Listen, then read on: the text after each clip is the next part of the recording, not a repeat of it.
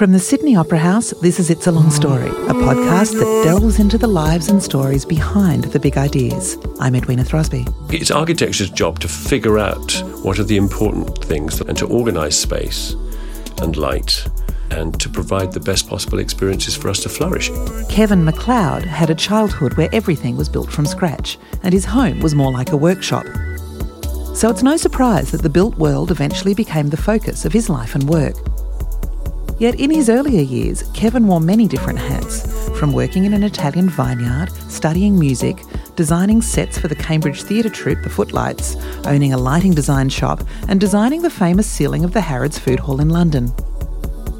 While this eclectic mix of experience may have been enough for some, Kevin's best known as the host of the British lifestyle program Grand Designs. A champion for social housing and sustainable development, he continues to explore the ways that architecture can benefit our lives.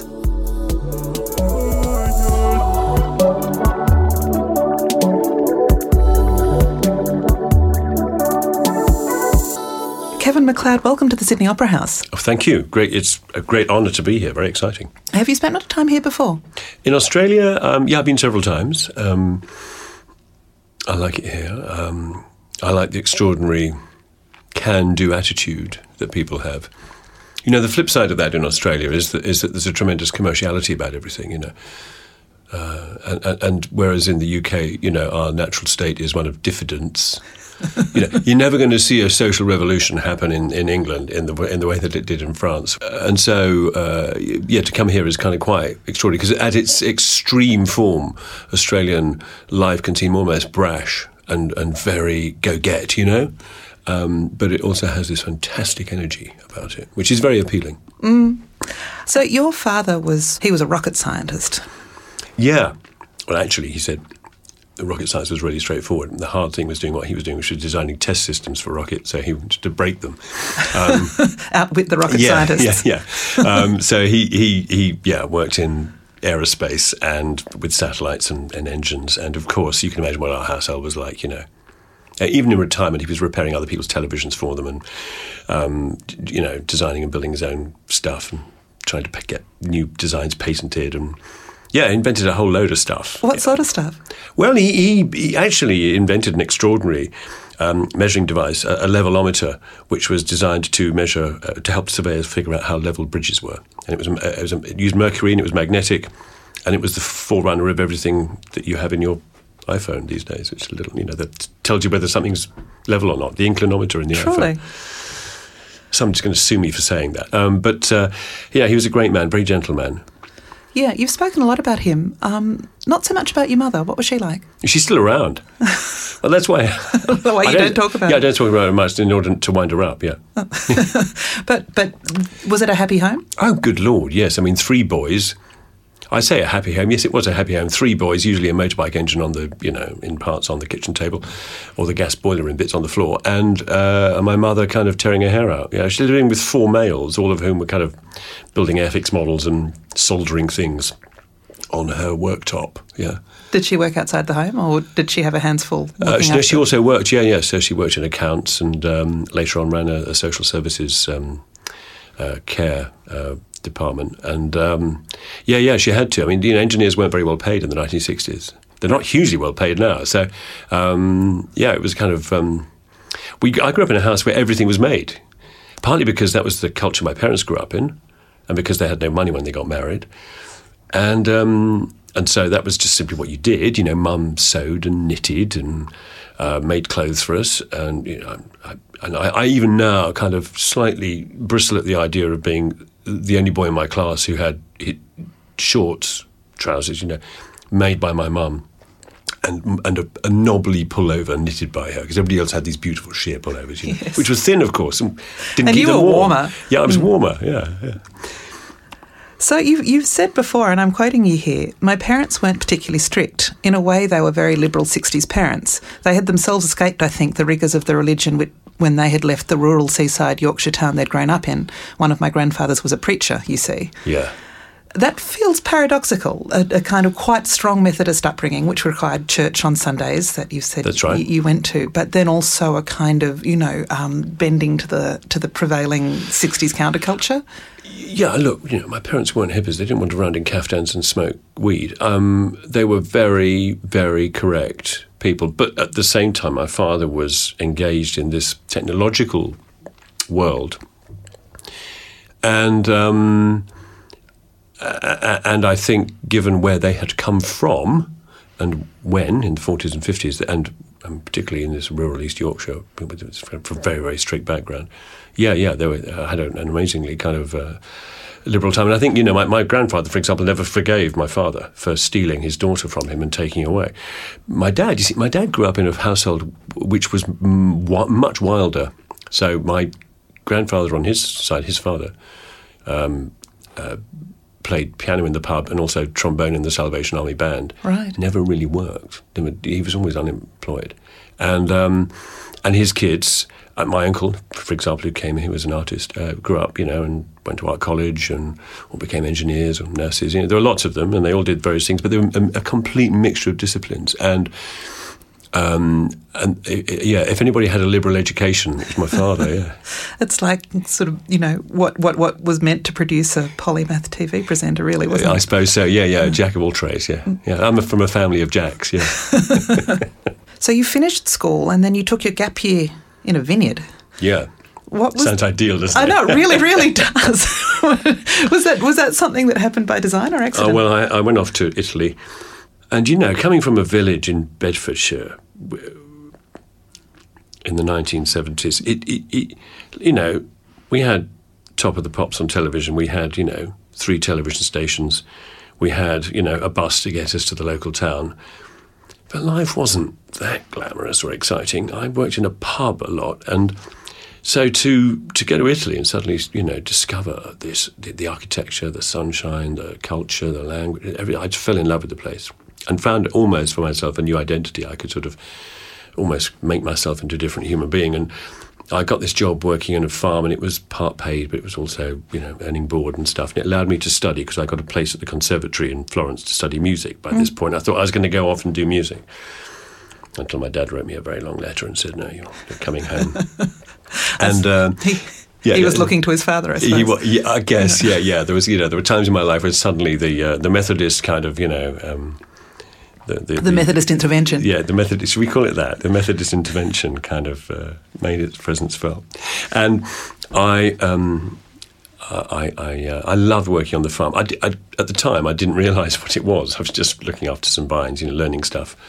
But it was a biodynamic farm making Chianti wine in the Chianti region. And I look back and realise how extraordinarily privileged it was, because there were techniques and aspects to the farm which are really rare, and I just thought that's just how you did it. Sounds completely lovely. Well, you had the Methodist intervention and returned to Britain to read modern languages, philosophy, and then art and architecture at Cambridge. What were you trying to get out of university? Well, for a lot of it, I was trying to leave as quickly as possible, and I think I had a pretty I had a good time there, great time, without realising it. And I think I was quite arrogant about how, having spent time abroad in the real world, making and doing stuff, working on a farm, I saw how, well, I just felt that sitting writing essays wasn't the most productive way of using my time. And all my life I've had, I suppose, this tension between an academic interest and writing. And I remember leaving university thinking, God, that's the last time I need to write an essay. And since then I've written I don't know how many books and articles, and still do, and scripts. And in a way, the tool that I use the most is the word.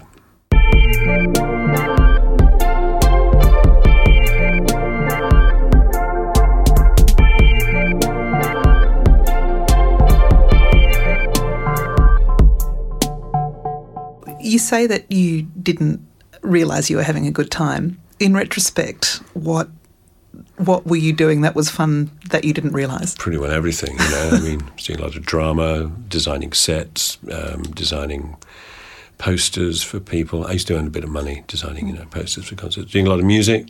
Because you were part of the Footlights ensemble, weren't you? Well, I was the designer, so I did a There's some sets and costumes for them, yeah. And for listeners that might not know, that was with people like Stephen Fry and Hugh Laurie. They were all contemporaries. Yeah, Tony Slattery, Emma Thompson, yeah, Jan Ravens, yeah. Fun times? I mean, at the time when you were doing that, did you have any kind of in-the-moment realisation that this was actually a pretty good bunch of people and a pretty good way to be spending your life? I think at the time when you know, always with the threat of an essay crisis or an exam looming over you, nevertheless, at the time, to be asked to do stuff or to get involved with stuff or to go to an audition and get a part, whatever it was, or to join a choir and sing, you knew that you were doing it with gifted, interesting people, and that was a little bit daunting, a little bit, humbling at times, but it's a very small bubble. It was a tiny town in the middle of nowhere, full of students, so it was a completely artificial world, and in addition, sort of laced with all this ridiculous tradition of hall and high table and gowns and, I don't know, it was sort of hilarious. It was Harry Potter meets, the privileged middle classes. It was, I kind of seen enough of the world at that point to realise that I wanted to kind of be in that real world and was impatient to get out. So you finished at Cambridge. You did get a degree in the end, didn't you? Yeah. Yeah. Eventually, having studied, it was like, I consider it a bit like the American system, where I kind of did about 8 subjects before I eventually got out. Yeah, and clearly qualified for nothing at that point. Yeah. So, I mean, it was interesting what you were saying just now about you sort of having this tension between the kind of academic and the rigorous and the studious, and then the practical. And because in a way, that's design. Yeah, it is. Yeah, and that's, I suppose, the natural home for me. Absolutely being able to both resolve problems with a pencil and a piece of paper, but also to be able to communicate them. And it's just, it certainly is. And I think actually, in the end, it's drawing and writing are just two tools that that help thinking. Yeah. So you started working in sort of design areas. What were some of the highlights of that early career? Some of the things you're proud of when you look back? Oh, wow. Well, I did retrain as a theatre designer afterwards. I went to work briefly for a man called Ralph Colty and did some work for him and did a lot of theatre and education, it was called. It's basically unpaid.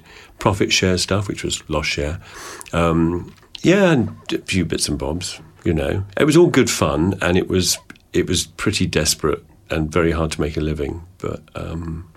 It's not just bits and bobs for retail stores. It's the extremely famous ceiling above the Harrods food hall. Sorry, I just need to bring that in. Yeah, but it was, I worked for Harrods for a little while, and I'd look back at that period actually, and I think it was all very exciting, but there was a sort of element of exploration and fun about it. But my own son, who's now 30, is an architect, and I know, and he has followed a far more serious and grown up and correct path through design. By whose dictum is it correct? By my standards, it's correct, because he's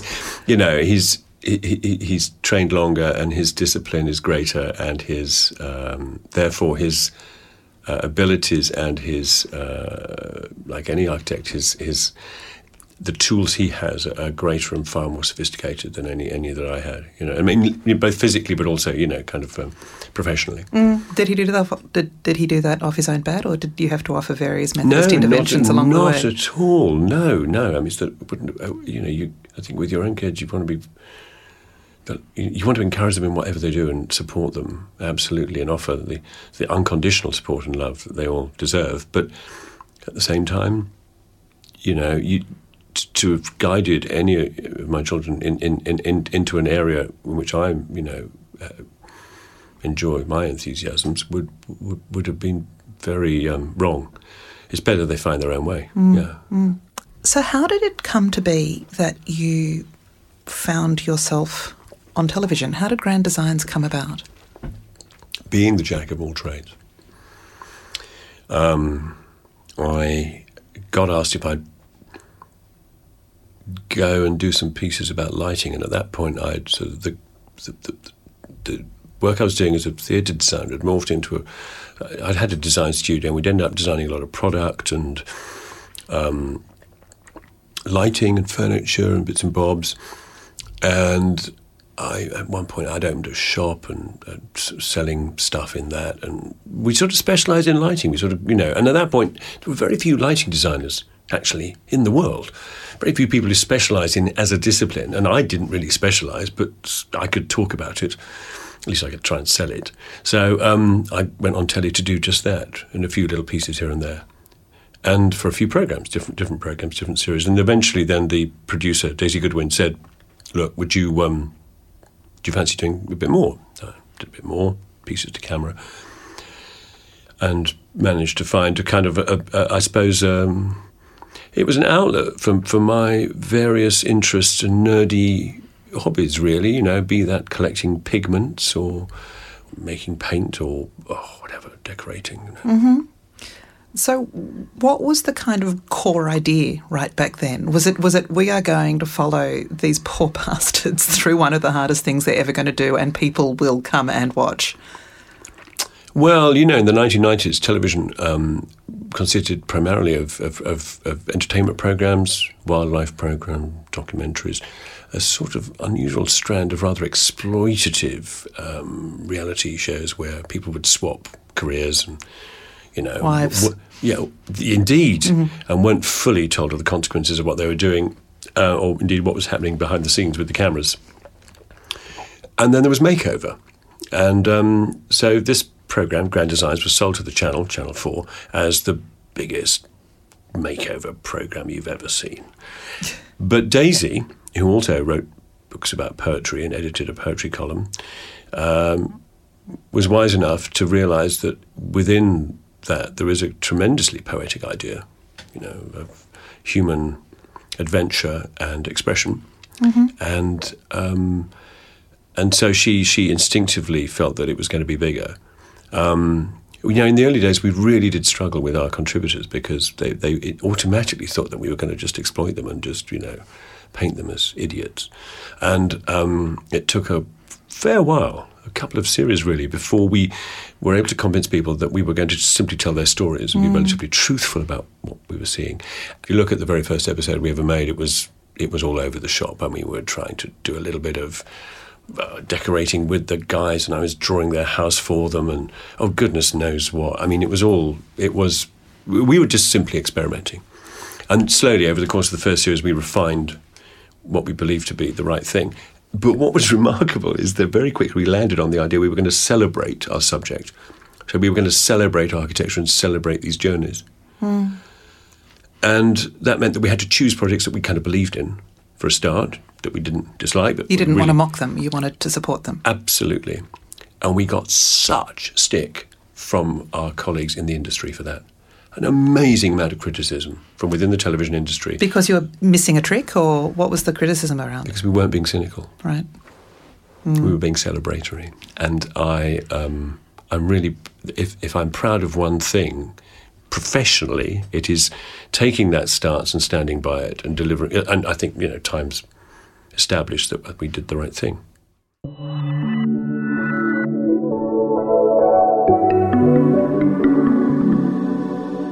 So you look back at that first episode and it's all over the place, but it's now become, highly formatted to the point... Oh, I don't like that word. Sorry, but it's kind of true, right? I mean, you've got a drinking game.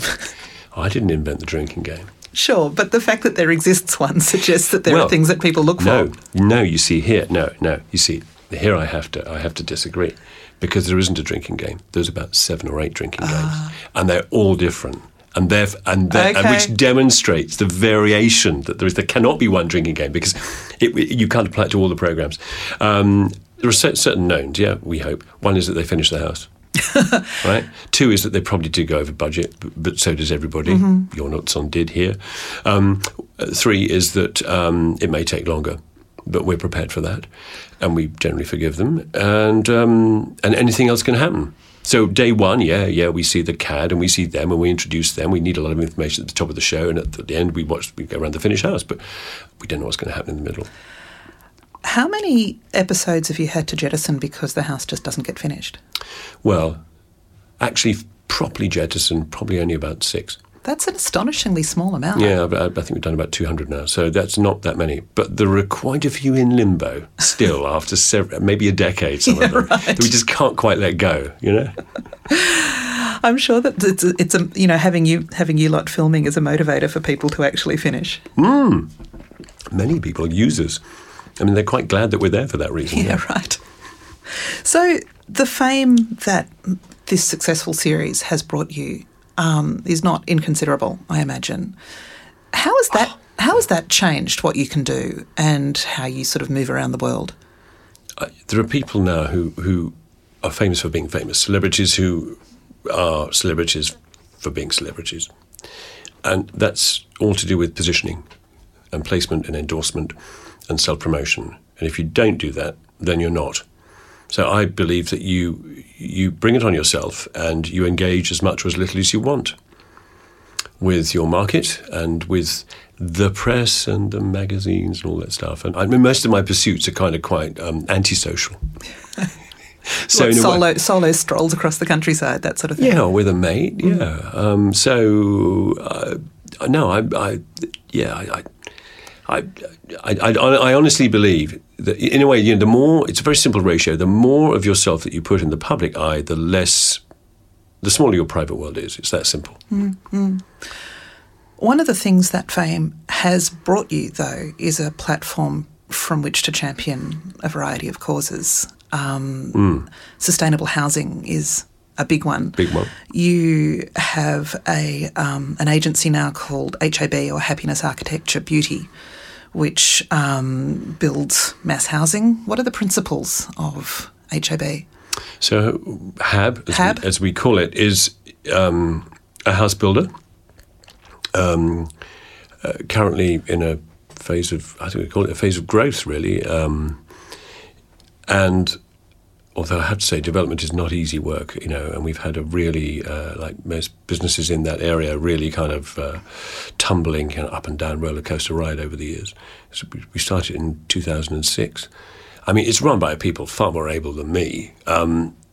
But I, having started it, sort of still take a really a passionate interest in its sort of philosophy and growth and the schemes we build. And the big ideas are to do with, first of all, yes, building energy-efficient homes that are super insulated and with managed ventilation and airtight, and at the same time bring some of the values of what you see on television to popular and available housing. So it's high ceilings and big windows and plenty of light and connection to the outdoors, you know, and simple practical solutions to like the what? everyday. A porch outside the house, for example, somewhere to park your buggy or a bicycle, to lock it up even, and to keep the house clean. Big front door mats, lots of storage, that kind of stuff, you know. Very simple, but essential ideas for modern living. Open plan, semi-open plan, broken plan layouts. And that's all good, and many people are doing that kind of thing. But I suppose one of the big differentiators for us is the public realm. It's the space in between the buildings that I'm really interested in. How trees benefit and promote health. How incidental food growing in a housing scheme can educate kids and actually get people into food growing in a way that reduces their dependency on the food supply chains, how social interaction and sociability and making the streets places not just for cars but for bicycles and human beings too can improve collective mental, physical well-being of people. Social cohesion. Yeah, social cohesion, resilience. And a lot of the work we've done has been monitored, for example, by in a couple of studies, and some universities have got involved.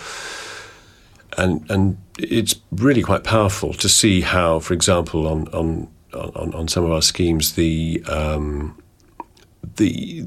impact and the dependency on the existing social infrastructure, for example, and physical infrastructure on, for example, roads, health service, local social services and psychological support is really quite surprisingly reduced. It's a hard one, though, because you are a small group of developers who are behaving with these sorts of principles in a much larger pool of developers that are very profit-oriented. Yeah. And one sees across the world development projects which are being put together constantly that don't enshrine any of those sort of values and are very motivated by profit generation rather than any of these other things.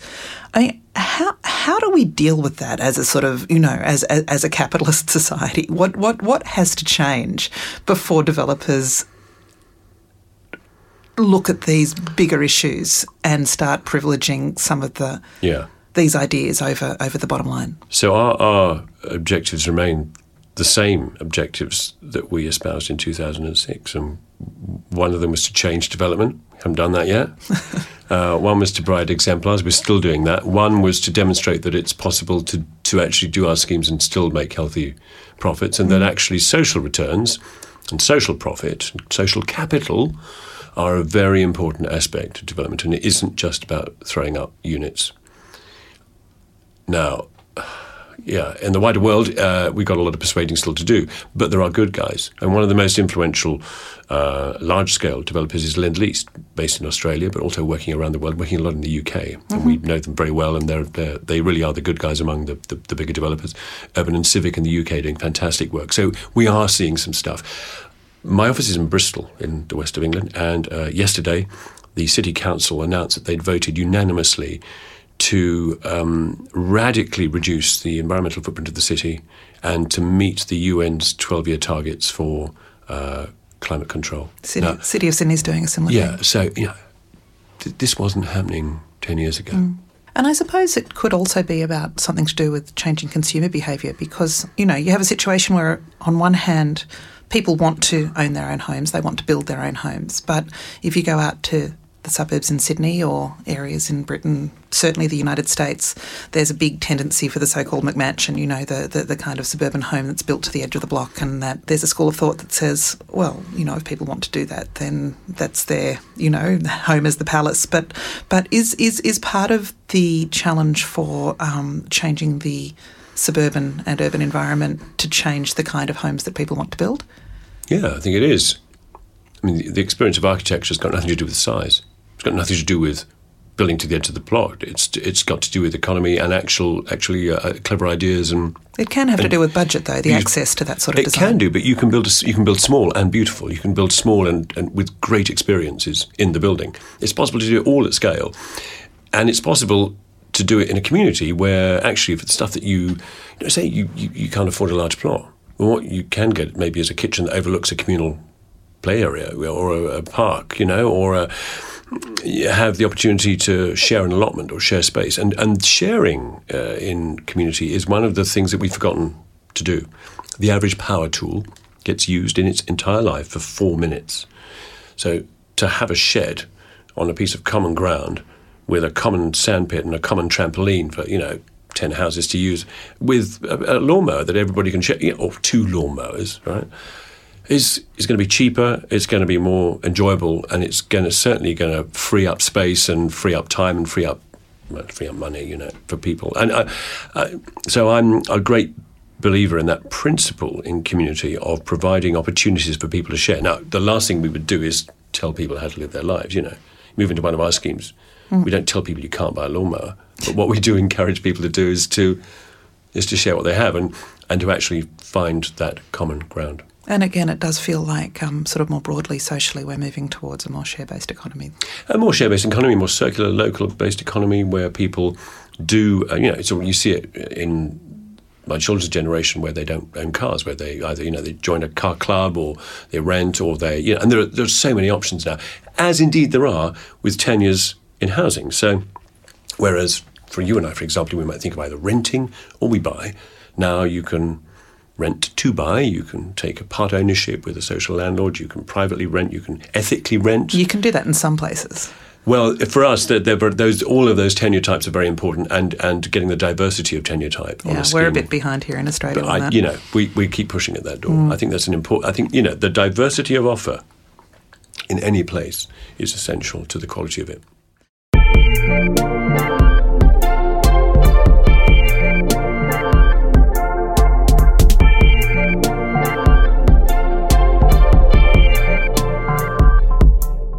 In all of your years of thinking about this, are there any basic tenets of home design advice that you've distilled? Yeah, and they're really basic ones. They're to do with things like storage, views to the sky, because we can all enjoy that. And the fact that the more stuff we fill our lives with, the more there is to go wrong. So, high-tech homes, super-tech homes, homes that have a lot of facilities and rooms and the more windows you have, the more there is to clean. The more it's their kind of old tenets, they're old-fashioned ideas. But happiness really doesn't reside in numbers. It's not about quantity; it's about quality. And so, if you can't afford somewhere big, don't worry. It's a false god. It won't bring you happiness. What brings you happiness is, in the end, relationships with human beings. If you spend your time washing your windows, polishing your surfaces and, vacuuming all those carpets, you see less of the people around you love. It's kind of that simple, really, isn't it? It's a wonderful quote by a lovely critic, Charles Moore, who said that architecture should be an instrument of connection, not of isolation. And the trouble is, in our world, it's usually the opposite. You build your dream home and then you sit inside it. Yeah, and wonder why you're not happy. Yeah. This raises an interesting question, which is of architecture and design as somehow a reflection of your soul or your very being, your essence. I think that gets expressed by people a lot. I've always imagined this. This is the home that the kitchen. This kitchen will be the kitchen in which I will find my true purpose, and I will be recognised for the person I truly am. And then 6 years later, they change it.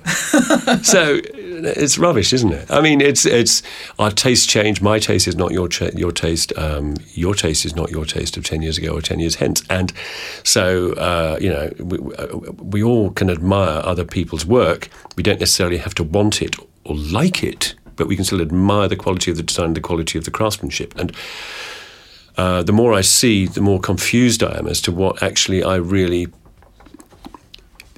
want. But, I say that facetiously because if I were to design a house tomorrow, or ask my son to design a house, it would result from a very iterative process of working together, asking questions about space and storage. And it's often a response to place, to the outlook and to where the sun tracks, and whether there's a tree to provide shade or something. So I kind of think, in a way, that architecture and design are very pragmatic disciplines, and that they connect to those very primal desires we have. I've always wanted this. I love that. But you have to ask yourself, what are the things that matter in your life, really, and what are the experiences and the beliefs you hold dear, not just remember what you saw last week in a magazine that you rather liked. And so I live in a world surrounded by people who are kind of expressing their tastes all the time and their dreams, of course, yeah. But I'm just watching that, as are we all. They're not dreams that we necessarily need. We all have our own dreams. We all have our own private desires, and it's it's architecture's job to figure out what are the important things, the longer term things, and to organise space and light and the volumes that we live in, and to provide the best possible experiences for us to flourish. It's a very simple set of objectives, really. Does your house reflect your dreams and desires? Ah, come on.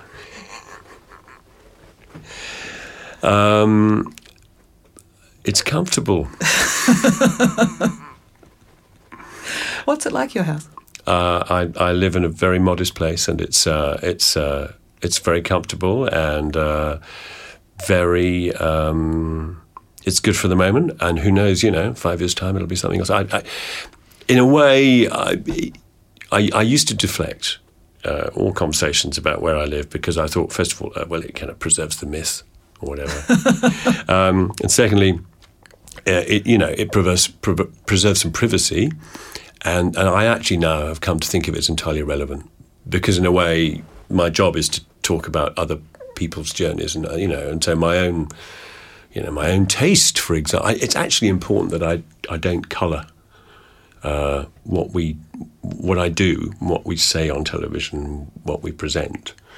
it's quite an important thing to remain in neutral gear and to sort of offer have a tabula rasa upon which people can... and to provide the questioning voice and to almost represent the viewer's position, the viewer's mind. I mean, nobody asked David Attenborough what his pets are. They probably did, actually. You said something earlier, which I'd like to come back to, because it's not the first time that you've referred to something like this, which was that when you're in Italy on your gap year, you were able to kind of create a personality for yourself. And you've said at another point that you're quite shy and always have been, and you discovered performing and TV was, and I'm quoting you, TV was kind of a way to hide your true self. Oh, you've done too much research. I have. Sorry, it's a fault. But I'm interested in this idea of self-creation. Do you have a sense of a true you in the same way that there might be a true kitchen, or is that just sort of a fool's errand? That's a very good question. Well, of course, all of us do present an aspect, a shell of ourselves to the world, and we go through life admiring others for their confidence, not realising that, like us, they're exactly the same. It's kind of, we're all a little brittle on the outside and rather fragile on the inside. So I think to your own, that old adage about to your own self be true, of course, is valuable. Even if your own self is conflicted, ambiguous, confused, contradictory. And I'm talking about myself, but I think I'm probably talking about every human being on the planet. So I think the only thing that happens with the passing of time is that you become more resolved about how you shouldn't give yourself too hard a time. And as to the opportunity to develop that carapace, that slightly more resilient shell, television's quite a good place to do that. It's a little bit. I know one or two teachers, and I've got two cousins who are teachers, and I think presenting television's a little bit like teaching. You're in control of the class. You can bang on. People have to listen to you. It's not a conversation. Yeah. I'm just telling you how it is. All right.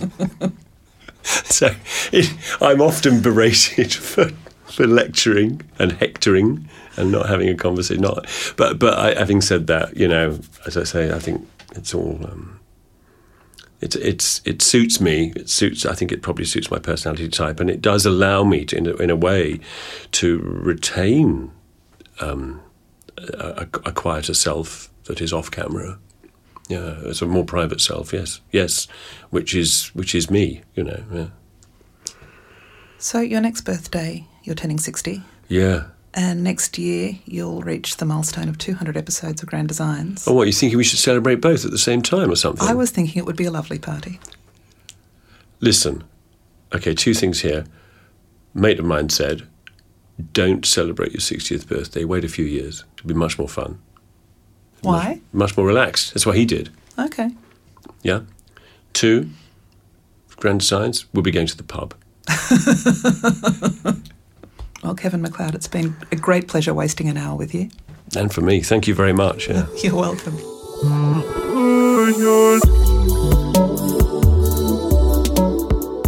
You can watch the video of Kevin MacLeod's event at Sydney Opera House at youtube.com/ideasatthehouse, or find the link in our show notes.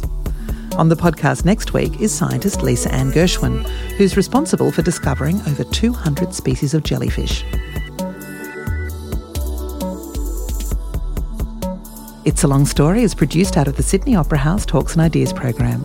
We're produced and edited by Susie Anderson, recorded by Joshua Craig and John Gardner, mastered by Riley Edwards. Our theme music is composed by Rainbow Chan. Our research is done by Ellen O'Brien and Rachel Power. Thanks to Jacqueline Booton, Fleur Mitchell and Nerida Ross. I'm your host, Edwina Throsby, and I'll catch you next time.